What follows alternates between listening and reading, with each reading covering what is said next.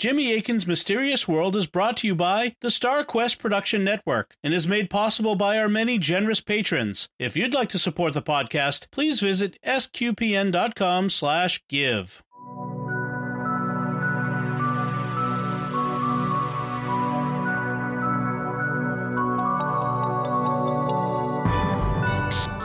You're listening to episode 233 of Jimmy Akin's Mysterious World, where we look at mysteries from the twin perspectives of faith and reason. In this episode, we're talking about what may be Lee Harvey Oswald's mysterious, unknown, first assassination. I'm Dom Bettinelli, and joining me today is Jimmy Akin. Hey, Jimmy. Howdy, Dom. Lee Harvey Oswald was blamed for the assassination of John F. Kennedy. The Warren Commission concluded that he acted alone and was the lone gunman. That's a conclusion that's been controversial ever since. What few people know is that, regardless of what happened with President Kennedy, Oswald may have made an earlier assassination attempt on another prominent figure in public life. So who was this figure? Did Oswald really try to kill him? And why would he have done so? That's what we'll be talking about on this episode of Jimmy Akin's Mysterious World. So on Friday, November 22nd, 1963, shots rang out in Dealey Plaza in Dallas, Texas. President John F. Kennedy and his glamorous wife Jacqueline were passing by in a motorcade, and the president was struck and fatally injured. In the aftermath, a man named Lee Harvey Oswald was captured. But before he could be brought to trial, he himself was assassinated, live on television, by a man named Jack Ruby. The new president, Lyndon B. Johnson, convened a special commission to investigate the incident, and it was headed by Supreme Court Chief Justice Earl Warren, leading it to be known as the Warren Commission.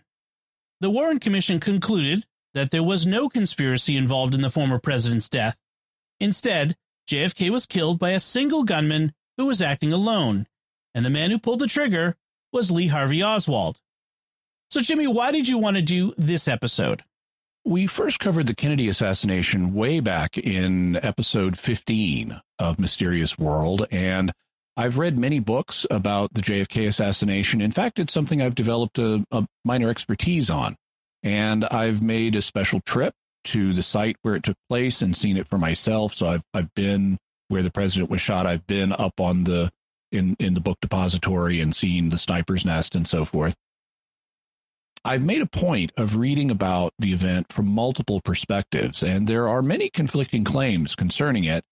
I've sought to consider them all with an open mind and follow the evidence where it goes. And in episode 15, we presented my current overall conclusion, which was this.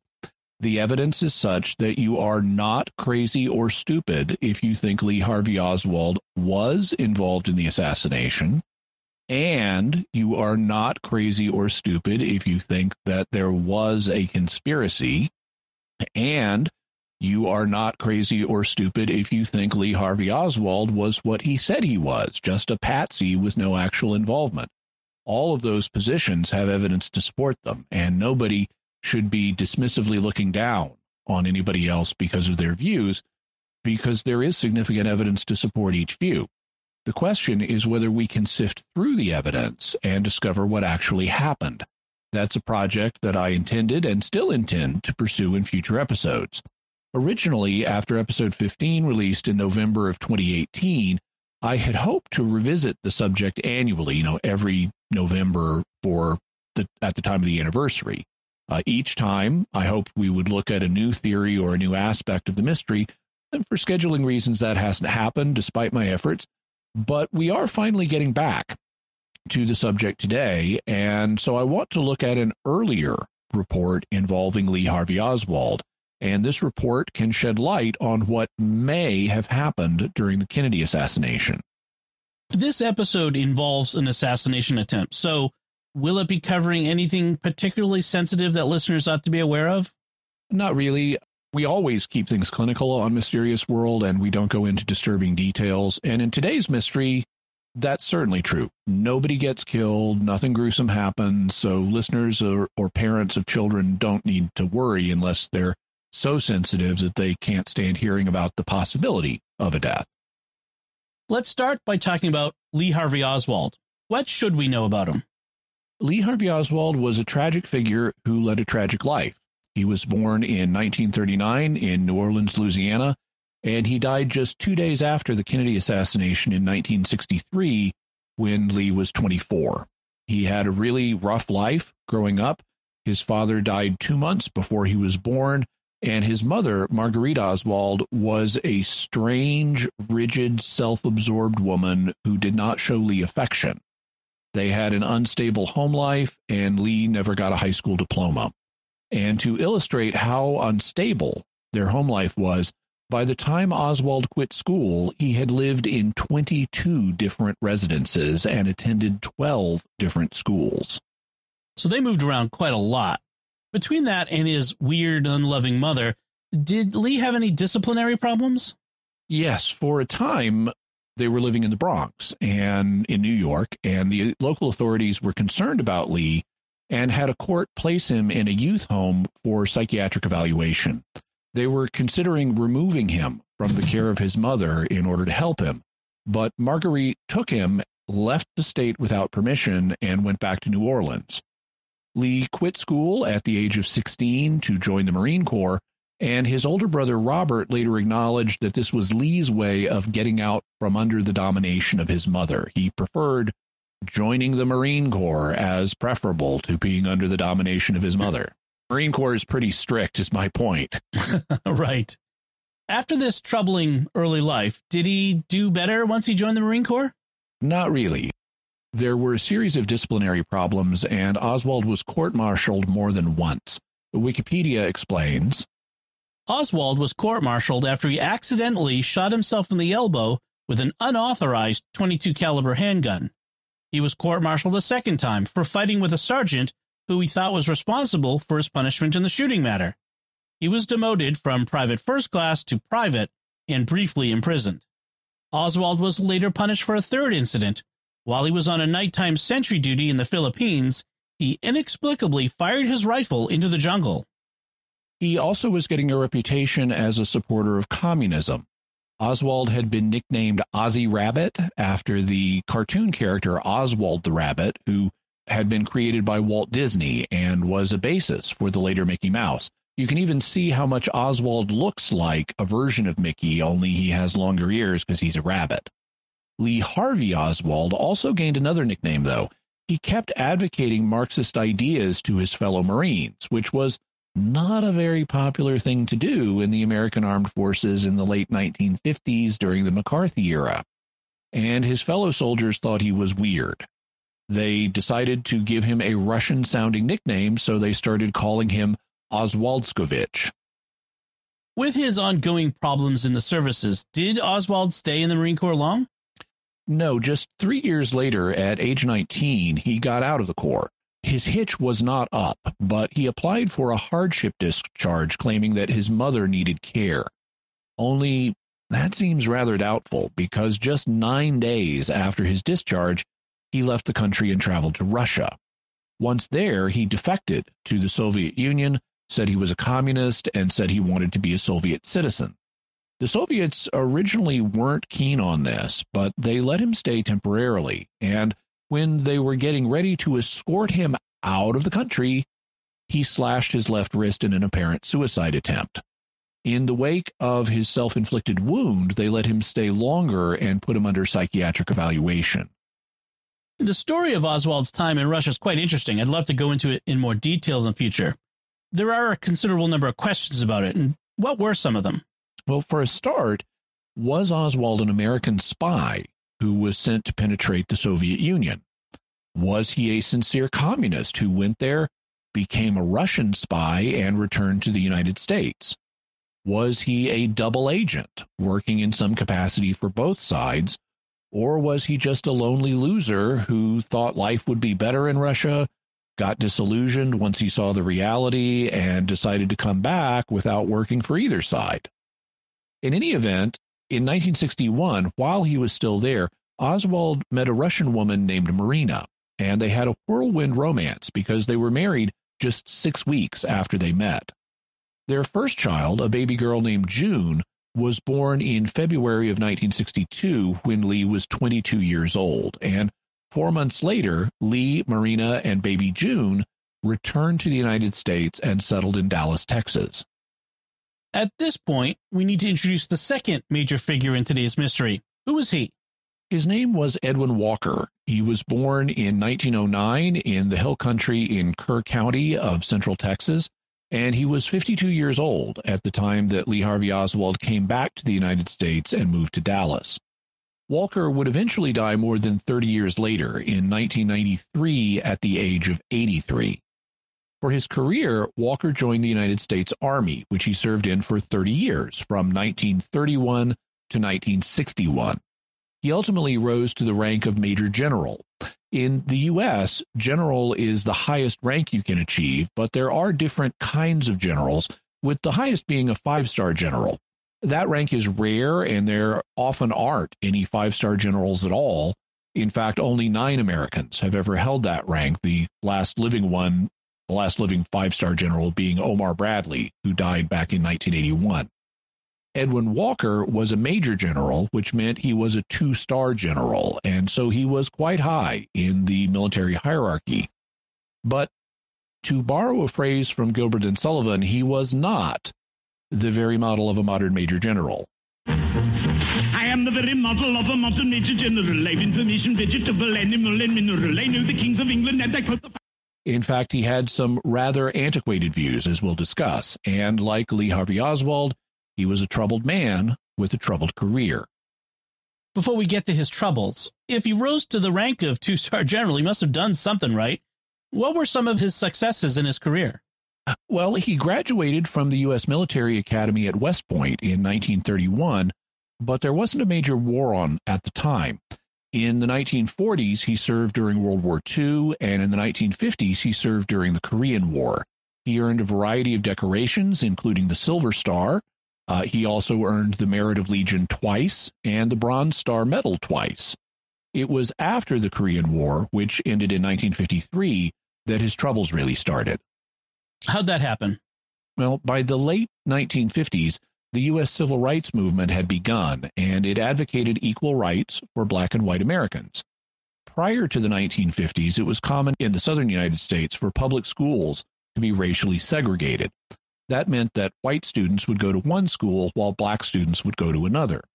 In a decision given in 1896 called Plessy versus Ferguson, the United States Supreme Court had ruled that it was okay for states to segregate schools by race if the schools were separate but equal.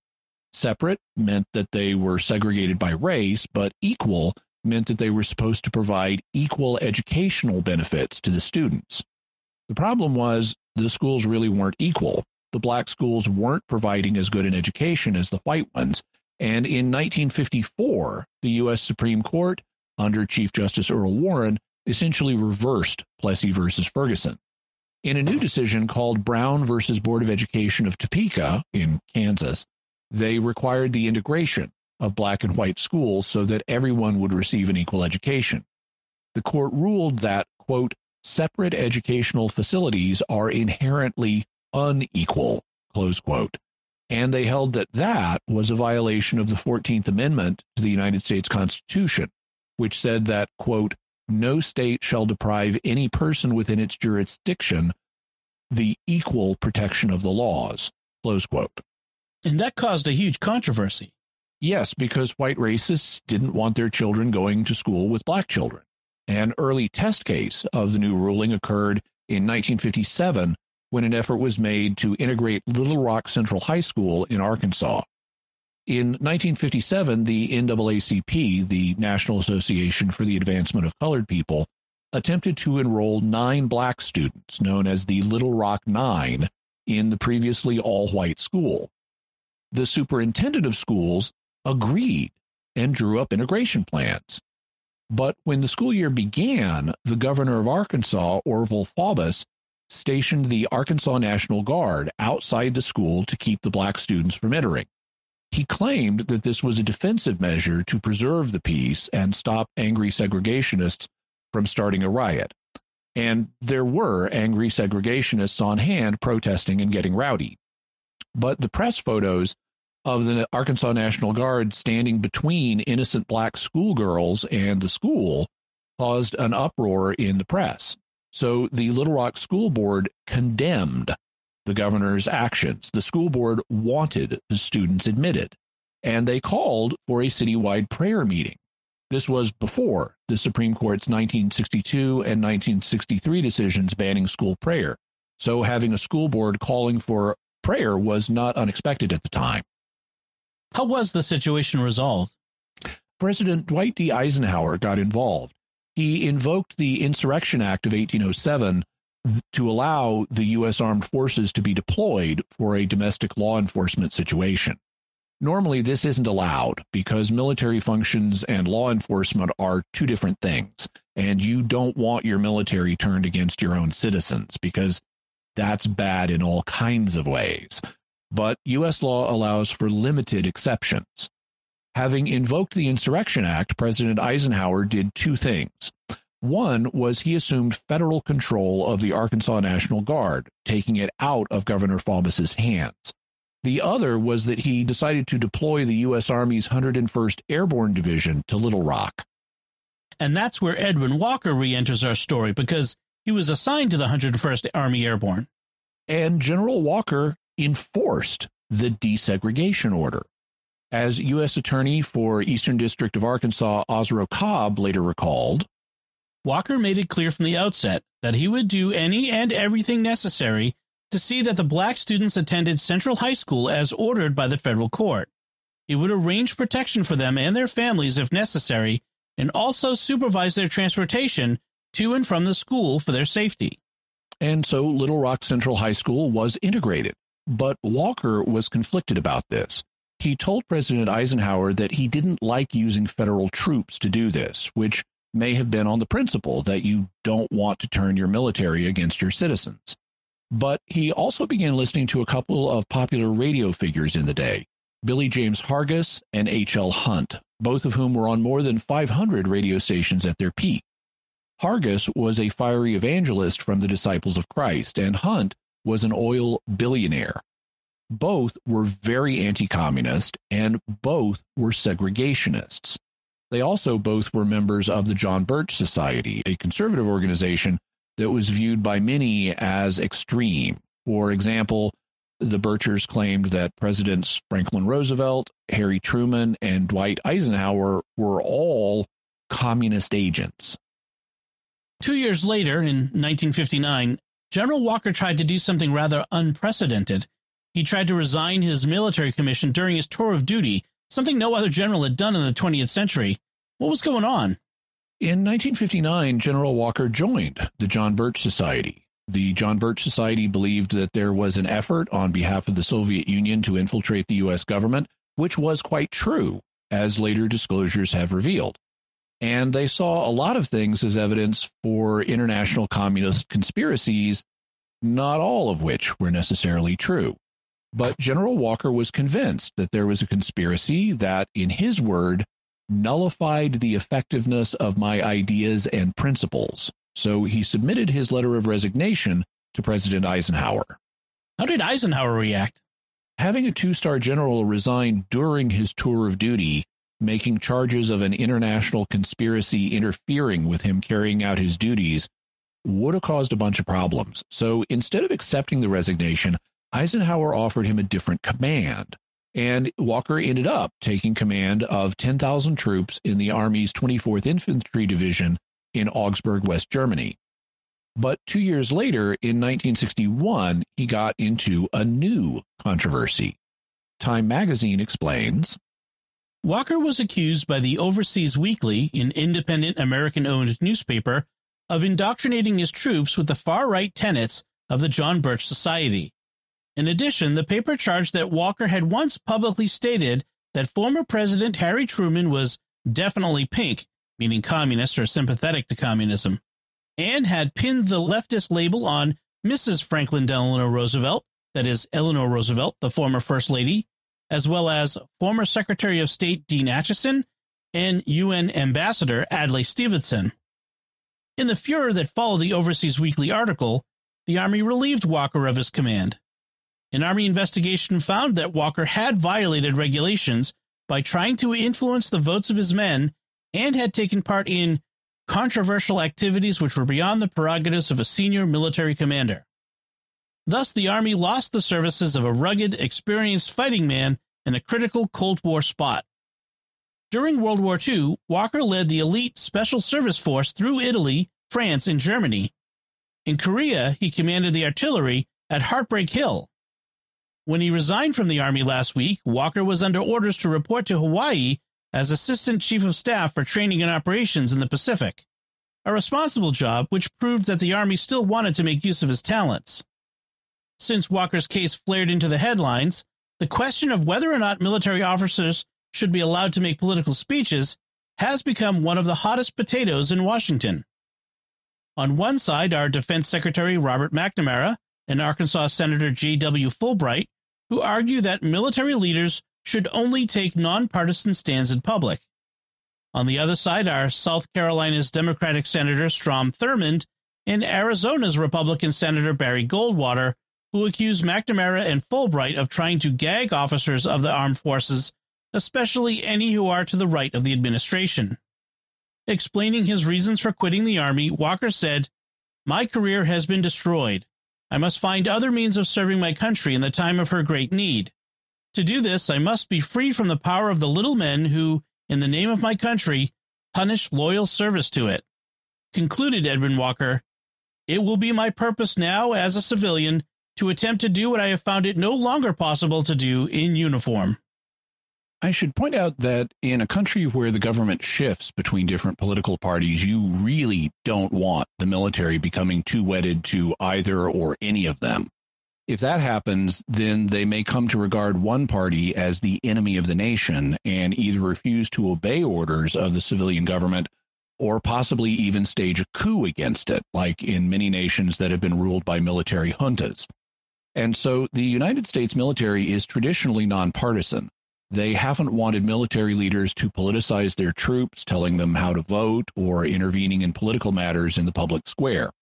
But General Walker felt that the situation with the struggle against communism was serious enough that he needed to speak out, and so he resigned and became a civilian.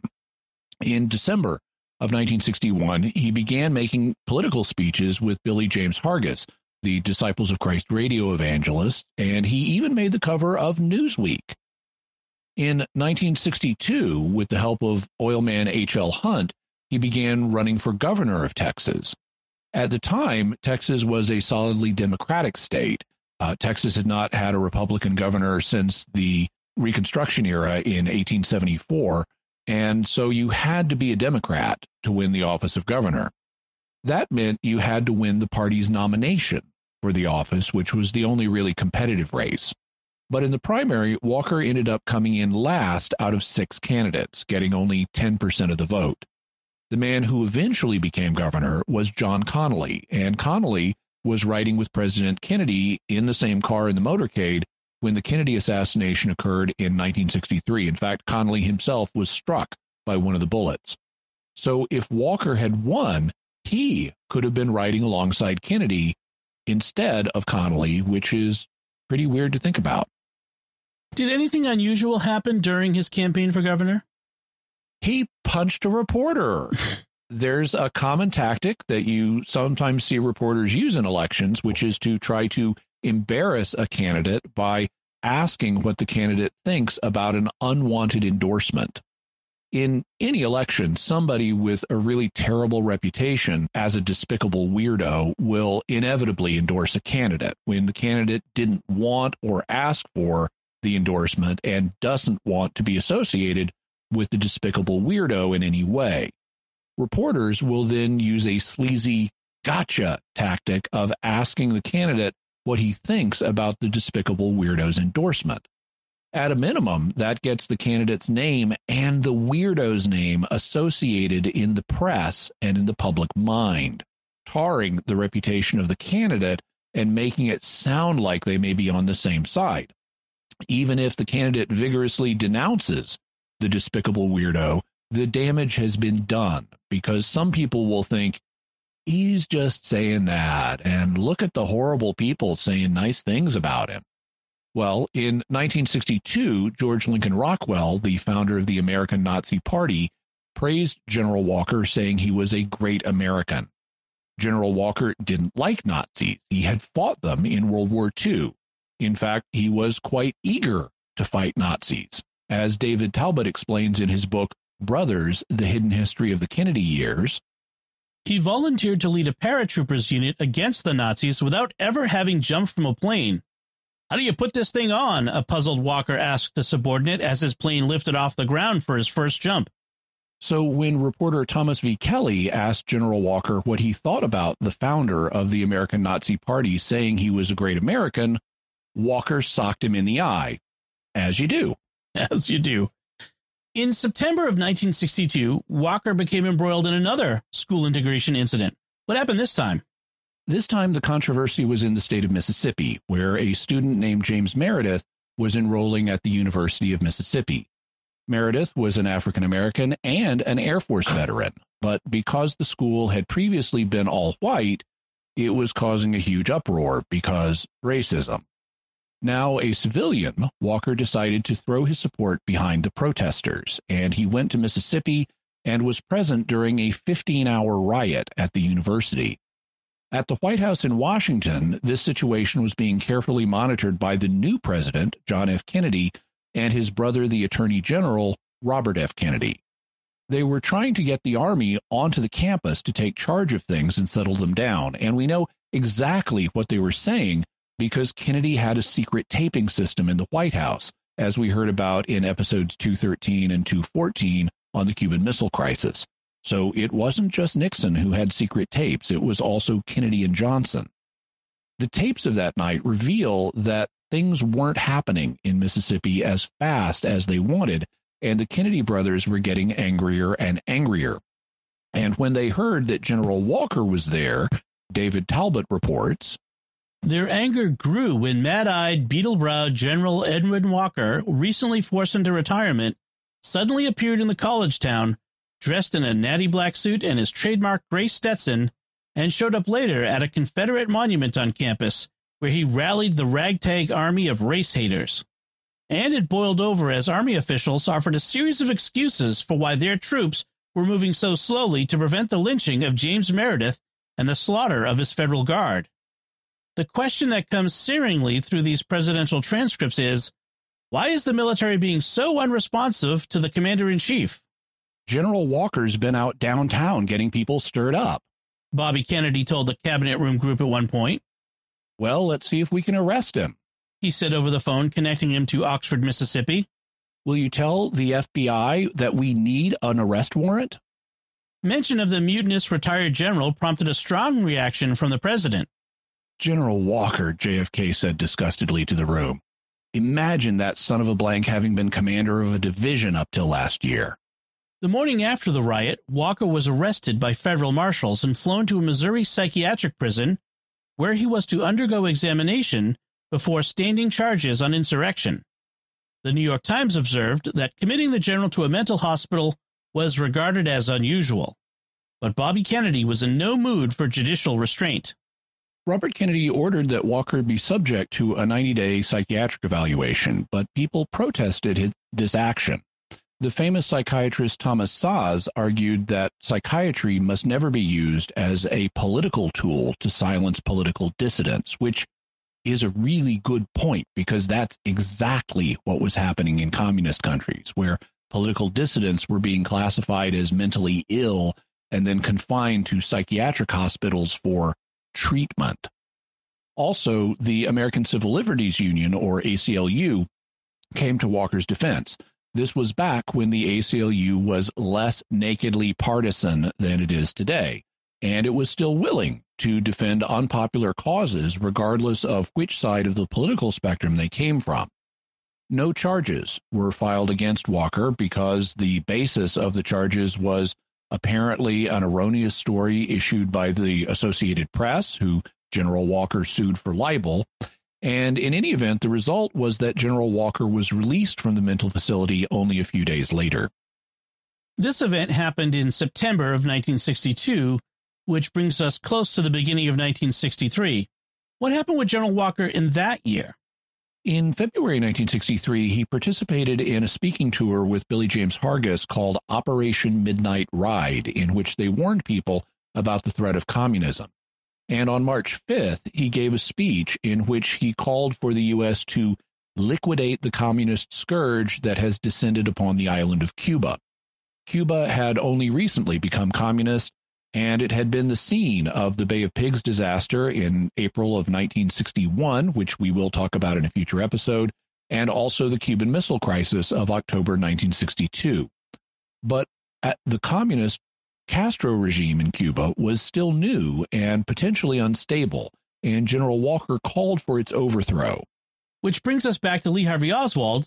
7 days after General Walker's speech in March 1963, Oswald ordered a Mannlicher Carcano rifle by mail order using the false name A. Heidel. What happened next? At 9 p.m. on the evening of April 10th, General Walker was sitting in the back of his house preparing his taxes for the April 15th deadline, as you do. And suddenly, a shot rang out. As the general explained the next day, April 11th, General, will you describe for us just what happened last night? Well, the police from the city came in to investigate a rifle shot that was fired into the house, fired through the west window, and hit the sill and hit the wall across the room and went through the wall over the desk at which I was sitting. This happened at 9 o'clock at night. Well, there's an enemy within this country, and of course it's the same enemy that represents the position that we should do away with the House Un-American Activities Committee, that we should destroy our local police forces, and that we should do away with our military forces.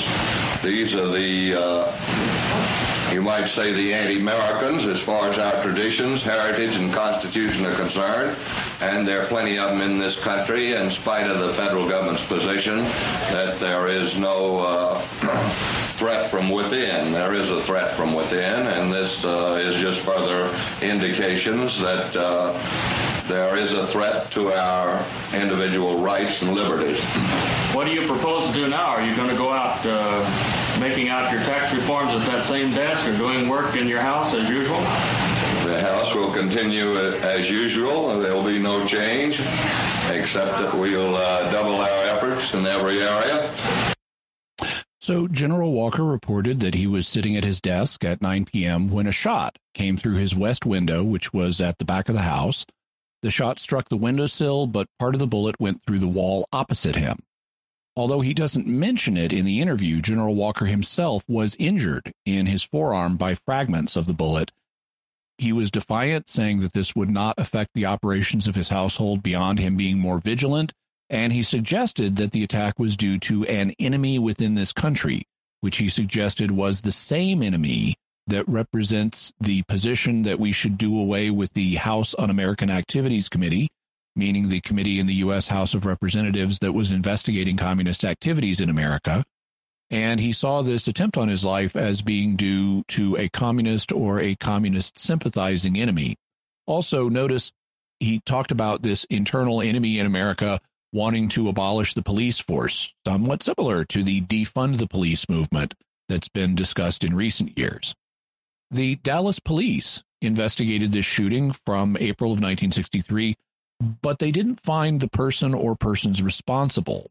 And in early December of 1963, a new development in the case occurred. 2 weeks after President Kennedy was killed, this was reported. Through statements attributed to Lee Oswald's wife, who is still in seclusion, being questioned further by federal authorities. She's reported to have told them that one night last April, Oswald returned home and boasted that he had shot at Walker. There was such a shooting last April. That much is fact. Here is a police officer that night who rushed to Walker's home. He's examining the hole made in a window frame of Walker's second-floor study. The general was sitting at his desk making out his income tax return. The bullet missed his head by inches, bore through a 9-inch wall, and settled in the adjoining room. Walker was spattered by wood and glass splinters, but not seriously hurt.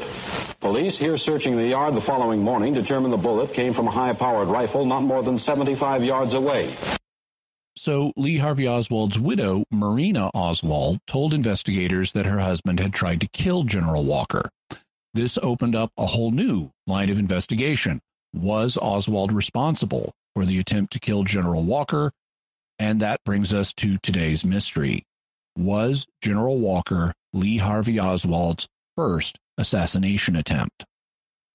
And we'll get to our theories and faith and reason perspective in a second. But first, I want to take a moment to thank our patrons who make this show possible, including Matthew G., Bob M., Matthew P., Paul B., and Dan S. Their generous donations at sqpn.com/give make it possible for us to continue Jimmy Akin's Mysterious World and all the shows at StarQuest. And you can join them by visiting sqpn.com/give. Jimmy Akin's Mysterious World is also brought to you in part through the generous support of Aaron Ferguson Electric and Automation at aaronv.com, AARONV.com, making connections for life for your automation and smart home needs in North and Central Florida. And by Catechism Class, a dynamic weekly podcast journey through the Catechism of the Catholic Church by Greg and Jennifer Willits. It's the best book club, coffee talk, and faith study group all rolled into one. Find it in any podcast directory. Jimmy, what theories are there about the possibility that Lee Harvey Oswald tried to assassinate General Walker? There are several questions we need to consider. What evidence do we have about who tried to kill General Walker?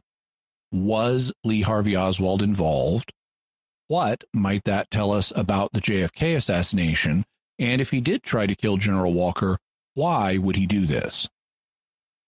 All right, let's start with the faith perspective. What can we say about the attempted assassination of General Walker from the faith perspective? Not a huge amount. Obviously, murder bad. Trying to murder someone is wrong, so whoever tried to kill General Walker was doing something evil. Also, racism bad.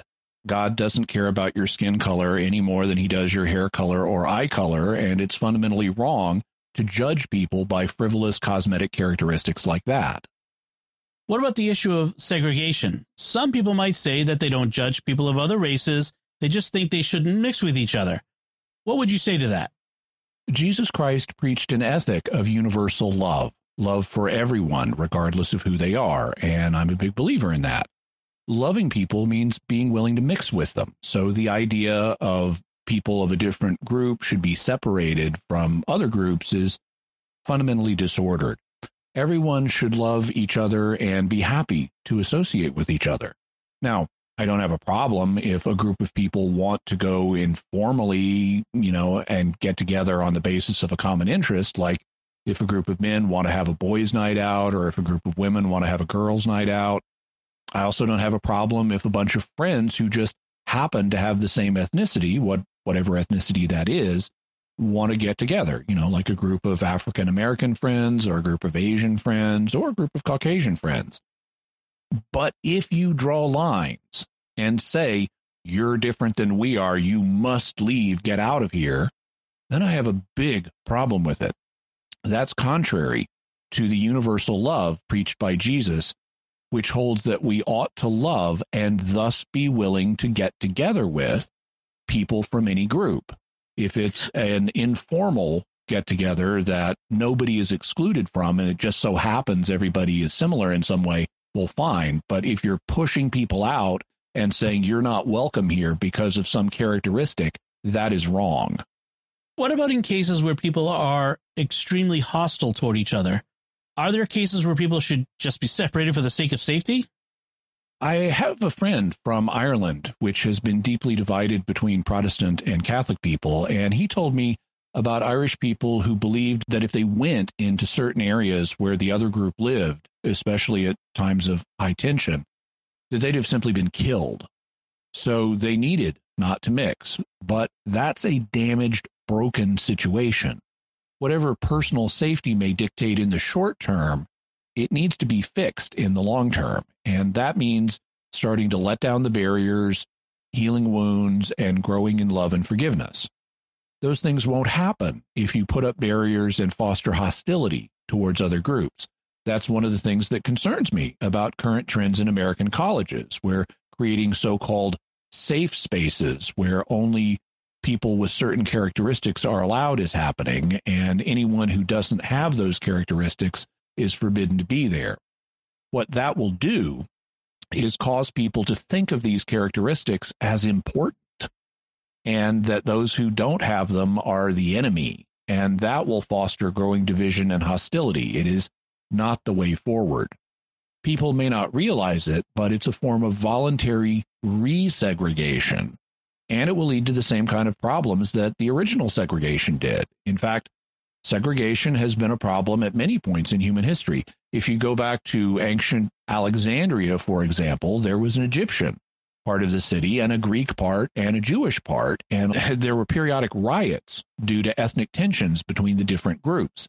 And the same has been true in a lot of cities in history, and keeping people permanently apart is never the solution. It's getting them mixing and interacting and building bridges so that they become one people. In other words, a melting pot where people can retain and be proud of their heritage, but they also have a new common identity as one people that works together. Didn't the church have that situation in the first century when Jewish and Gentile Christians started mixing?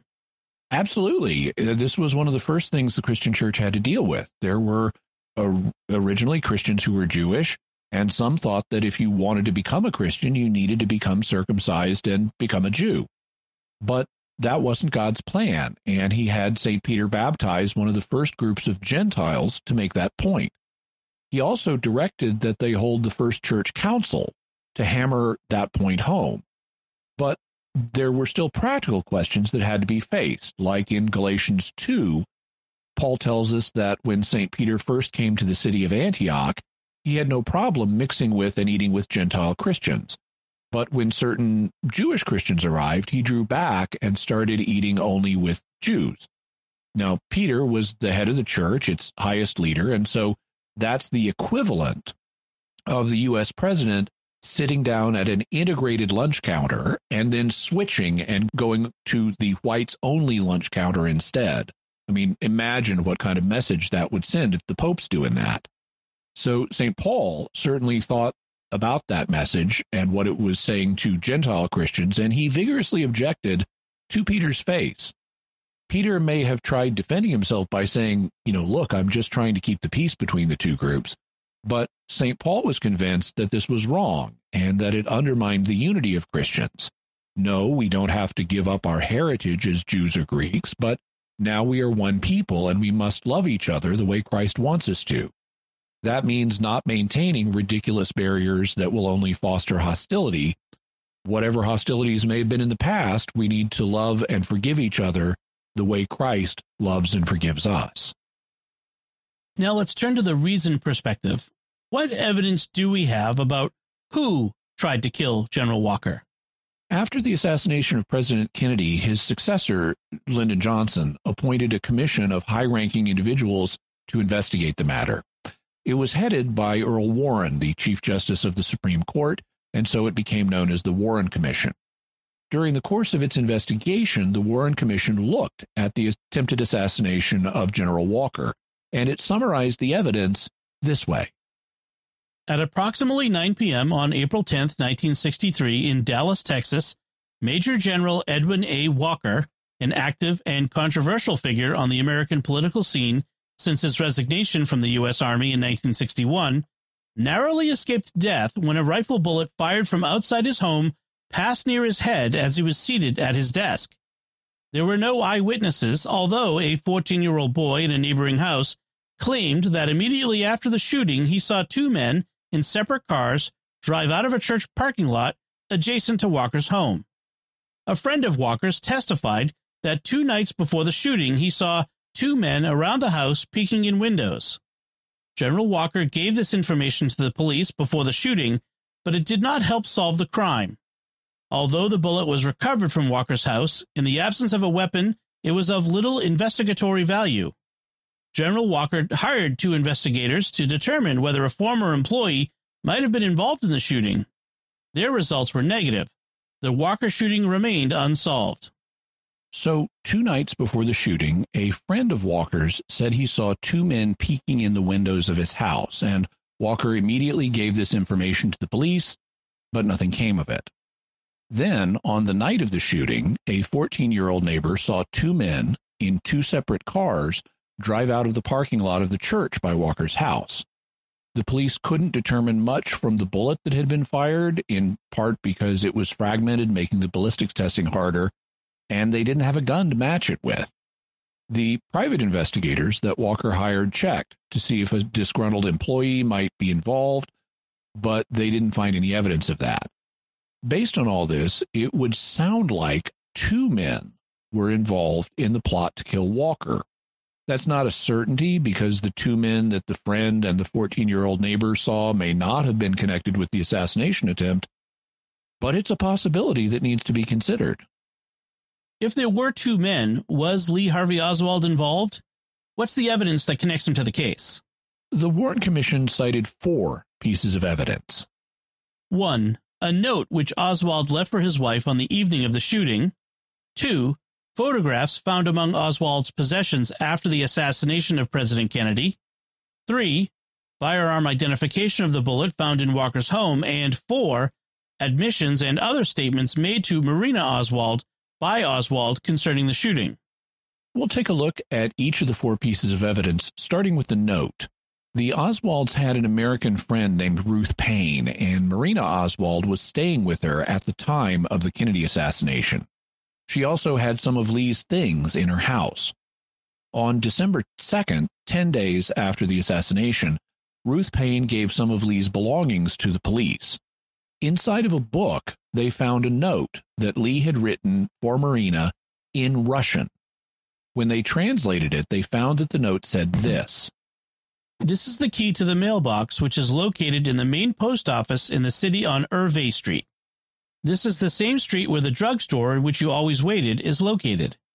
You will find the mailbox in the post office, which is located 4 blocks from the drugstore on that street. I paid for the box last month, so don't worry about it. Send the information as to what has happened to me to the embassy and include newspaper clippings, should there be anything about me in the newspapers.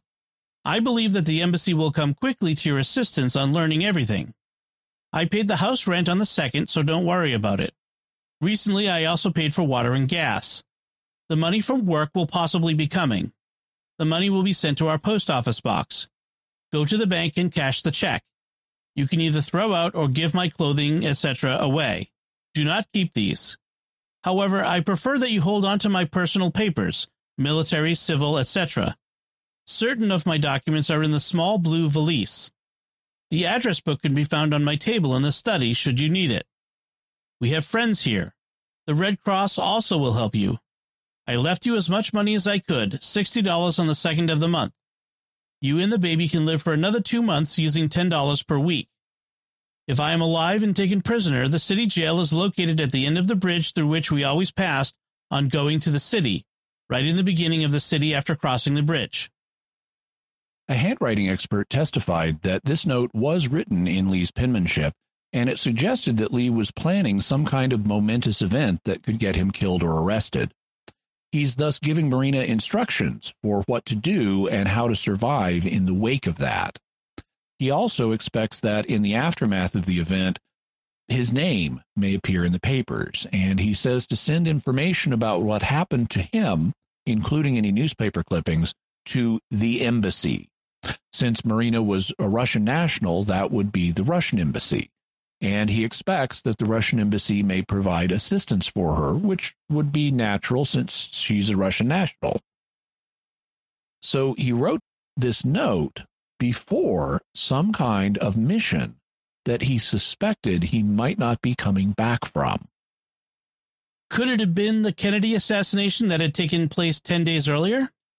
No, for several reasons. First, various references in the note fit a particular point in Oswald's life. The Warren Commission explains, "The references to house rent and payments for water and gas indicated that the note was written when they were living in a rented apartment. Therefore, it could not have been written while Marina Oswald was living with the Paynes. Moreover, the reference in paragraph 3 to paying the house rent on the 2nd would be consistent with the period when the Oswalds were living on Neely Street, since the apartment was rented on March 3, 1963. Oswald had paid the first month rent in advance on March 2nd, 1963, and the second month's rent was paid on either April 2nd or April 3rd. The main post office on Hervey Street refers to the post office where Oswald rented Box 2915 from October 9th, 1962 to May 14th, 1963. The references thus place the writing of the note between March 3rd, when they moved into the rented house on Neely Street, and May 14th, when Lee's P.O. box lapsed, several months before the assassination of JFK. We can narrow down the range further because he says he paid the rent on the 2nd, which is consistent with the month of April, but not the previous month of March. That suggests that the note was written in early April, just before the Walker shooting. Also, in the note, he tells Marina, "You and the baby can live for another 2 months using $10 a week." But in November of 1962, when the JFK assassination happened, they had 2 babies. June Oswald, who was born the previous year when they were still in Russia and was 21 months old at the time, and also Audrey, their second daughter, who was born in Dallas on October 20th, so she was just 1 month old at the time of the Kennedy assassination. Since Lee says you and the baby, not you and the babies, he means you and June, not you and June and new baby Audrey. That tells us that this note was written before Audrey was born, so before October. He also isn't sure whether his name will be in the papers or not after the crime he's planning to commit. While he could conceivably get away with either assassination and not be discovered, the odds of not getting caught for the Walker assassination would be a lot higher. And in fact, he did get away with the attempt on Walker's life, assuming he did it. He just vanished into the night. Whereas, guilty or not, he was quickly arrested in the manhunt that occurred after the Kennedy assassination. All of these factors suggest that he was not talking about the Kennedy assassination in the note, but a crime he was planning to commit in April. The Warren Commission also mentions photographs found among his possessions after the Kennedy assassination. What were those? They were photographs of General Walker's house. The Warren Commission concluded 2 of these photographs were taken from the rear of Walker's house. The commission confirmed, by comparison with other photographs, that these were indeed photographs of the rear of Walker's house. An examination of the window at the rear of the house, the wall through which the bullet passed, and the fence behind the house indicated that the bullet was fired from a position near the point where one of the photographs was taken. The third photograph depicts the entrance to General Walker's driveway from a back alley. Also seen in the picture is the fence on which Walker's assailant apparently rested the rifle. An examination of certain construction work appearing in the background of this photograph revealed that the picture was taken between March 8th and 12th, 1963, and most probably on either March 9th or March 10th. A photography expert with the FBI was able to determine that this picture was taken with the Imperial Reflex camera owned by Lee Harvey Oswald. So they linked these photographs of Walker's house to Oswald's camera, and based on construction work they could see going on in the background, they determined that they were taken in early March. So among Lee's possessions were found both the note from apparently early April saying he was planning a major crime of some kind, and 3 photographs of General Walker's house were taken a month before that assassination attempt and were all also in his possessions. What did the Warren Commission find when they looked at the bullet that had been fired at General Walker? It was inconclusive because the bullet was too badly damaged. However, the experts they talked with testified that it was the kind of bullet that could have been fired from the Mannlicher Carcano rifle that Oswald had ordered, that there were only relatively few other types of firearms that could have been used to fire it, that some of what they saw on the bullet was consistent with it being fired from his rifle, and that there was nothing inconsistent with it having been fired from Oswald's Mannlicher Carcano. One expert from the FBI refused to say it was probably fired from that gun because the FBI had a policy of not making probability findings in ballistics. If they didn't consider it a certain match, they wouldn't assign probabilities.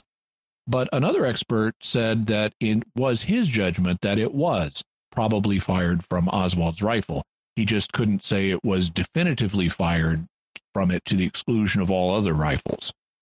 But there's a bit more to this part of the story, because in the 1970s, the U.S. House of Representatives convened a select committee to look at the assassinations of John F. Kennedy and Dr. Martin Luther King, whose assassination we'll be looking at in the future.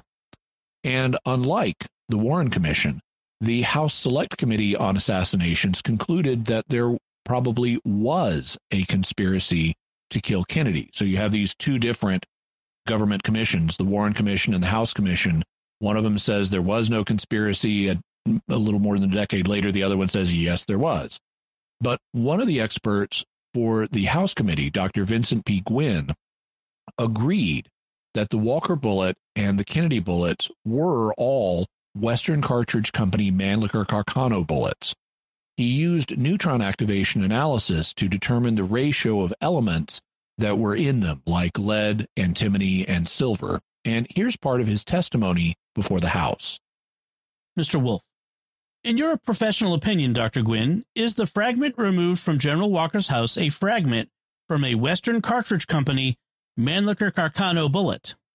Dr. Gwynn, I would say that it is extremely likely that it is, because there are very few other ammunitions that would be in this range. I don't know of any that are specifically this close as the numbers indicate, but somewhere near them there are a few others. But essentially, this is in the range that is rather characteristic of Western Cartridge Company Mannlicher Carcano bullet lead.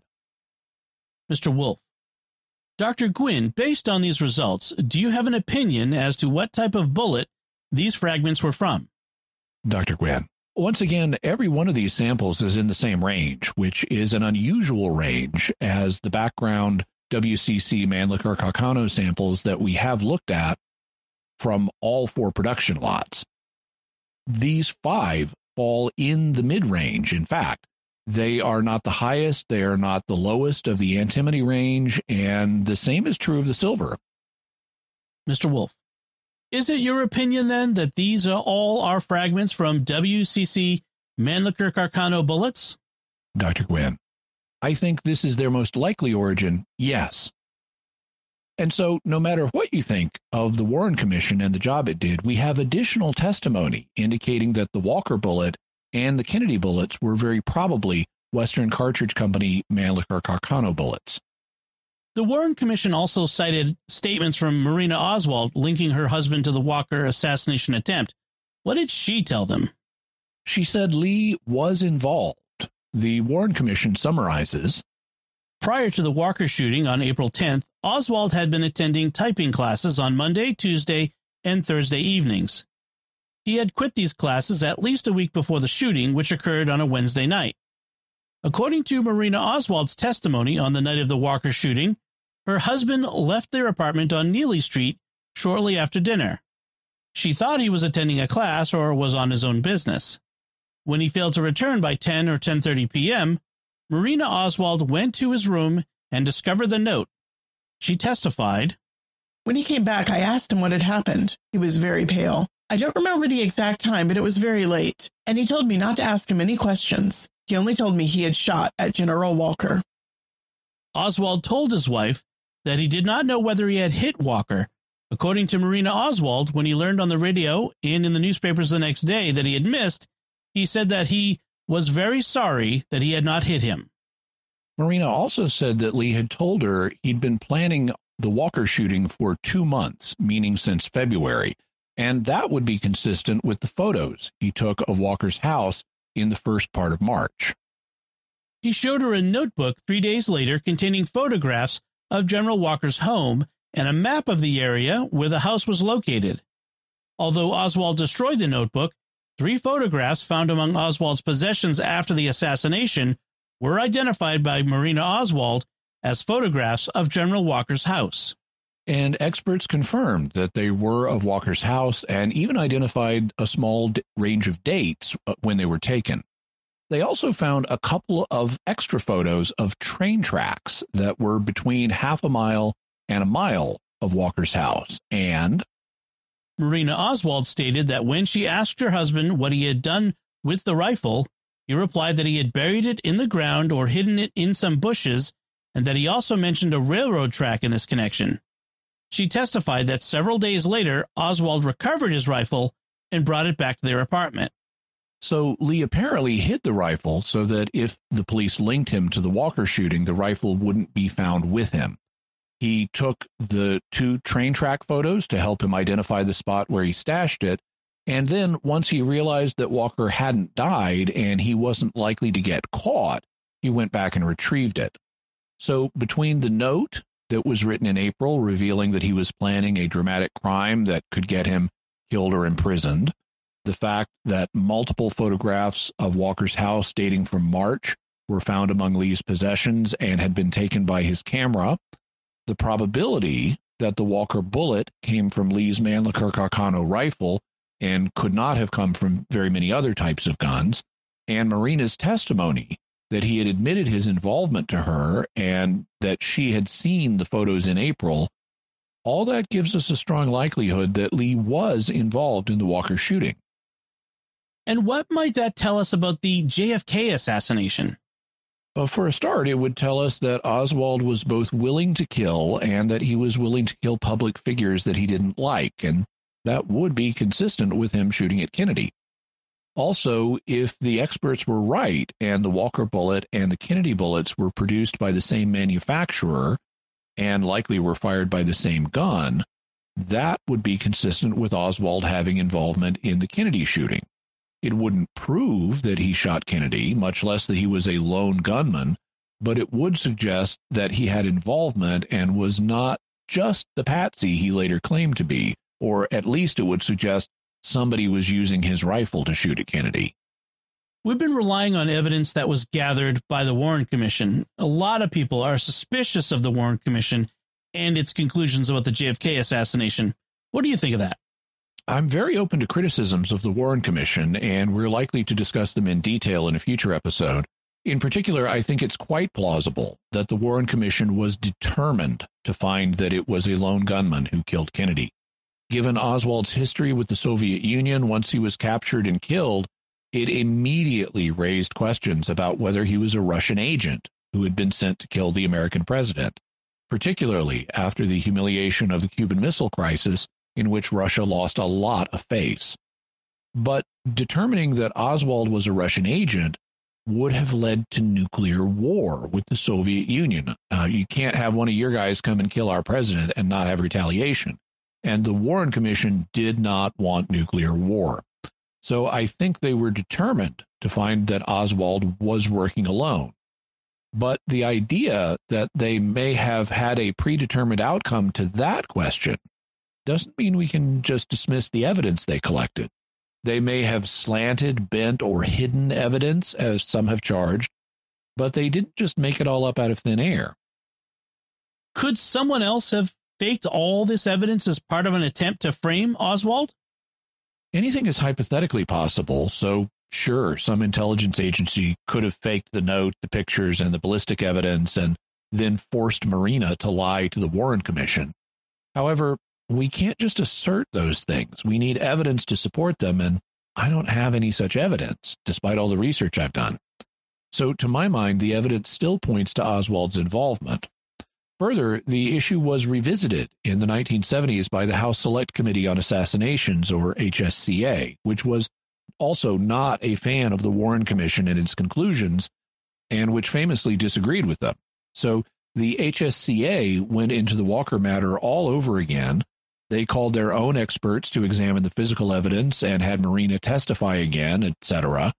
And they came to the same conclusion, stating, "The committee concluded that the evidence strongly suggested that Oswald attempted to murder General Walker and that he possessed a capacity for violence." Furthermore, the failed Walker shooting is a minor matter compared to the Kennedy assassination. The Warren Commission didn't need to conclude that Oswald shot at Walker to reach their conclusion that he was the lone gunman for Kennedy. If the Walker shooting had never happened, they would have reached the conclusion anyway, based on all the evidence they cited. So the Warren Commission didn't have a strong motive to fake evidence implicating Oswald, even if they could have. And neither would anyone else wanting to implicate Oswald in the JFK shooting. There was lots of evidence that he was an angry weirdo who was suitable for framing, and you didn't need to manufacture evidence regarding Walker.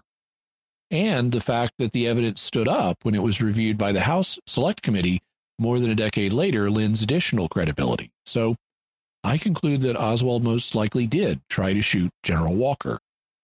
And what did Walker himself think? He agreed, and he also was no fan of the Warren Commission.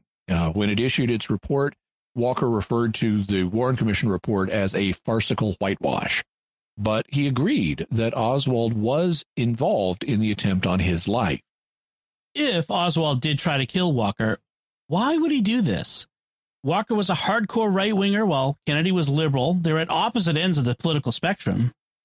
They do seem very different from an American point of view, but not from a Marxist one. After its investigation, the House Select Committee remarked, President Kennedy and General Walker hardly shared a common political ideology.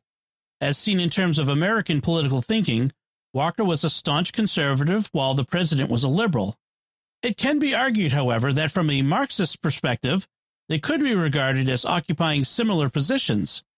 Where Walker was stridently anti-communist, Kennedy was the leader of the free world in its fight against communism.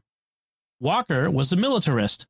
Kennedy had ordered the invasion of Cuba and had moved to within a hair's breadth of nuclear war during the Cuban Missile Crisis. Consequently, it may be argued that Oswald could have seen Walker and Kennedy in the same ideological light. Also, when she testified before the House Committee in the 1970s, Marina said something about the night of the shooting that could shed light on Lee's motive. He was very pale, as I said, and he was out of breath, and I was asked him to explain about the note that he left for me, and asked him what happened, and he said he had just tried to shoot General Walker. I asked him who General Walker was. How dare you to go and claim somebody's life? And he said, well, what would you say if somebody got rid of Hitler at the right time? So, if you don't know about General Walker, how can you speak up on his behalf?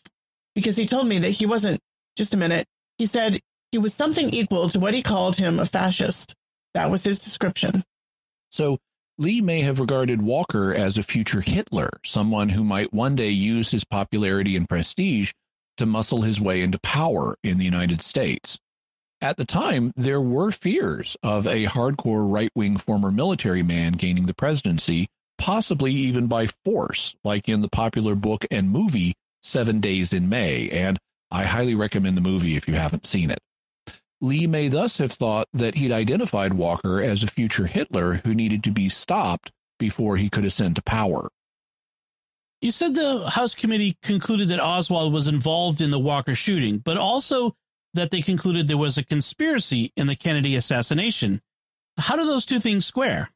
You'll recall that Walker's friend and the 14-year-old neighbor both said that they saw two suspicious men around the time of the event.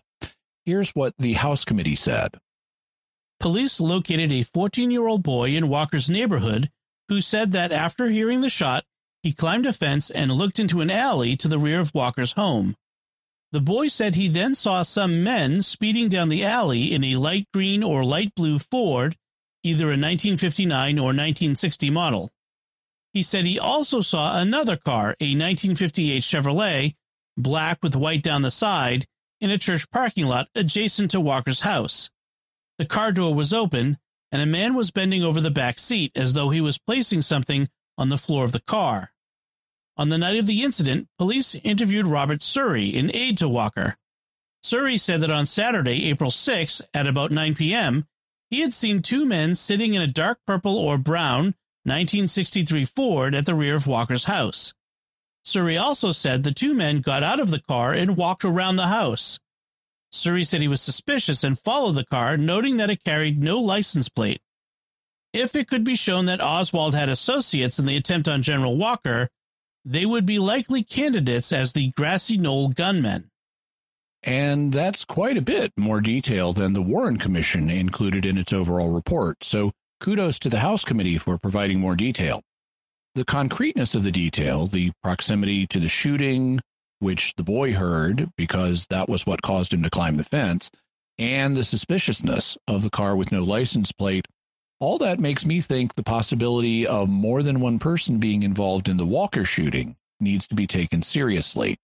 And if Oswald had associates in that, then they could have been involved in the Kennedy assassination too, including being on the grassy knoll where many eyewitnesses of the Kennedy assassination thought shots had been fired from. If Oswald was not a Russian agent but was trying to kill Walker and Kennedy on his own initiative for ideological reasons, what about the other man or men? Would they just have been American ideologues like Oswald? Well, possibly, but there's another possibility, which is that the Warren Commission was wrong about Oswald not being a Soviet agent. It's possible that he was, and that so were whoever else was involved. That's a possibility that's explored by former CIA Director James Woolsey and former Romanian secret police two-star general Ion Mihai Pacepa in their recent book Operation Dragon, Inside the Kremlin's Secret War on America. Bear in mind who these two men are. Woolsey is a former CIA director, and Pacepa was the highest-ranking Soviet intelligence official ever to defect to the West. They have an interesting theory about what happened in the Kennedy assassination, which we'll talk about in the future. In fact, I've tried to contact Ambassador Woolsey to interview him for the show, but so far I haven't been able to make contact. Basically, they think Oswald was involved in the Kennedy assassination and that it was ordered by Soviet Premier Nikita Khrushchev. Only it got called off, and Oswald went through with it anyway. So in a sense, it was a conspiracy and a Soviet-ordered hit, but by the end, Oswald was acting on his own, which is quite an interesting theory, and we'll examine the evidence for it in the future. What role did the two think the Walker shooting played in the overall plan? It was a test. If you're setting up an assassin, you don't want to put him on a big job like killing the President of the United States if he hasn't proven that he'll go through with things like this. You don't want him getting cold feet and backing out, much less going to the authorities and spilling the beans on you. You want to verify that he's thoroughly committed, and you even want him dirty to have blood on his hands before you put him on the big job. And so the Walker shooting was a test. Woolsey and Pacepa write, the fact that he fired only once supports the theory that this was primarily a test exercise for Oswald to prove that he would be able to escape clean from a real assassination in the U.S. And that's also something you'd want to test. Could the assassin get away? Because you don't want him getting caught and spilling the beans. And the fact the gunman only fired once is odd, because if you're really determined to kill someone, you're more likely to watch and see if they fall over dead with a head wound, and then take another shot if the bullet whizzes past their head and you don't see them fall over. So maybe this was just a take a single shot and then show us you can get away kind of test. Also, in late September and early October, just 9 weeks before the Kennedy assassination, Oswald took a trip to Mexico City, where he visited both the Cuban and the Russian embassies. Woolsey and Pacepa write, in April, he had demonstrated to the KGB officers in Mexico how carefully and successfully he had planned to take a shot at General Edwin Walker on April 10th without leaving any telltale evidence, and he was certain he could do just as good a job against Kennedy. So they see Oswald as going to Mexico City to provide evidence to his handlers that he could pull off the Kennedy assassination, even though, according to Woolsey and Pacepa, they ended up calling it off. Do you see any additional evidence that supports their theory that the Walker shooting was a test? You'll recall the note that he left for Marina before the Walker shooting. He says some interesting things in it. For example, you can either throw out or give my clothing, etc. away. Do not keep these. However, I prefer that you hold on to my personal papers, military, civil, etc. Certain of my documents are in the small blue valise. He tells her to get rid of his clothing if he doesn't come back, but he wants her to keep his personal documents, some of which he tells her are in a small blue valise they had. why would he want her to keep his papers if he didn't care about his other belongings? One possibility is that, like a lot of ideologues who take dramatic actions, he thought he was going to be a hero, and so he wanted his papers available to document his heroic legacy. The question is, who would he be a hero to? And that's where another interesting thing he said comes in. You'll recall that he said for Marina to contact the Russian embassy because he thought they could help her. And that's only natural, as it's the job of embassies to help their nationals when they're in trouble, so the Russian embassy could be expected to help out Marina as a Russian national. But that wasn't all Lee said. Instead, he specifically said to tell the Russian embassy what happened to me and to include any newspaper clippings about him. Let's listen to that part again. Send the information as to what has happened to me to the embassy and include newspaper clippings, should there be anything about me in the newspapers. I believe that the embassy will come quickly to your assistance on learning everything. So the first thing he tells her here is to contact the Russian embassy and let them know what happened to him, including sending them any newspaper stories about him. That's suggestive of the idea that someone at the embassy may have been expecting news about him, like he was on a mission for them. He then says that they will quickly come to your assistance on learning everything, which could suggest that there's a prearranged deal to take care of Marina if something goes wrong with the mission, or at least that they would feel indebted to Lee and thus have a moral obligation to help Marina. Of course, it doesn't prove that this is what was going on. Lee could have simply been planning a reckless act, and if something went wrong, he wanted her to contact the embassy and tell them what happened to him in order to prove that she was now alone and stranded in America so that they'd help her. But the text is consistent with both readings, and for an egomaniac like Oswald, the fact he mentions telling the embassy first and to send them newspaper clippings is certainly suggestive that he's wanting to take credit for what he did and expects them to appreciate it. Jimmy, what's your bottom line on this assassination attempt against General Walker? I think the evidence indicates that Lee Harvey Oswald did attempt to kill General Edwin Walker.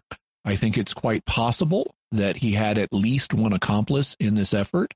I think it's also possible that this was a test to prove himself to Soviet higher-ups, but I don't have proof of those things, and the Kennedy assassination is so complex that I need to do more research and thinking about it all, so stay tuned.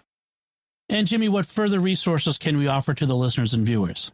We'll have links to David Talbot's book Brothers, The Hidden History of the Kennedy Years, also James Woolsey and Ian Pachepa's book Operation Dragon, the Warren Commission report, Nick Redfern's article on the assassination attempt, also information about Lee Harvey Oswald, General Edwin Walker, Oswald the Rabbit, the cartoon character, also information about the Warren Commission and the House Select Committee on Assassinations, as well as a 1961 article from Time magazine on General Walker, Vincent P. Gwynn's testimony before the House Select Committee on Assassinations, and Marina Oswald Porter's testimony before the HSCA.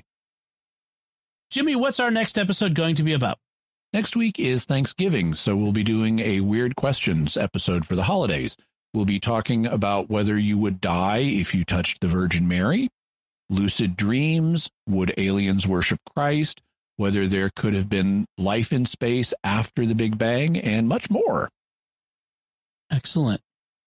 So we'd love to hear from you, our listeners. What are your theories about Lee Harvey Oswald and the assassination attempt on Major General Walker? You can let us know by visiting sqpn.com or the Jimmy Akin's Mysterious World Facebook page, sending an email to mysterious@sqpn.com, sending a tweet to @MYS_world, in the StarQuest Discord community at sqpn.com/Discord, or by calling our mysterious feedback line at 619-738-4515. That's 619-738-4515. And I want to say thank you to Dom's wife, Melanie, for her voice work. And also special thanks to Oasis Studio 7 for the video and animation work they did on this episode. They've been a big help to Mysterious World, and you can see their work by going to youtube.com/Jimmy Akin. If you have need of video editing and animation, be sure to contact them. And also, while you're at YouTube, I am trying to grow my channel, so I'd really appreciate it if you subscribe and hit the bell notification so that you'll always get a notification whenever I release a new video, whether it's Mysterious World or something else. Be sure to check out the Mysterious World bookstore at mysteriousworldstore.com for links to all the books and videos that Jimmy mentions in the show. You can find links to Jimmy's resources from our discussion on our show notes at mysterious.fm/233. And remember, to help us continue to produce the podcast, please visit sqpn.com/give. Jimmy Akin's Mysterious World is also brought to you by Fearvento Law PLLC, now assisting clients with expungements and set-asides of Michigan convictions. To learn more, call 231-202-3321 or go to fearventolaw.com, FIORVENTO law.com. And by Deliver Contacts, offering honest pricing and reliable service for all your contact lens needs. See the difference at delivercontacts.com. Until next time, Jimmy Akin, thank you for exploring with us our mysterious world. Thanks, Dom. And once again, I'm Dom Bettinelli. Thank you for listening to Jimmy Akin's Mysterious World on StarQuest. If you've enjoyed Jimmy Akin's Mysterious World, you'll also enjoy another StarQuest Network show, The Secrets of Middle-earth. Find it wherever you can find podcasts or at sqpn.com/Middle-earth.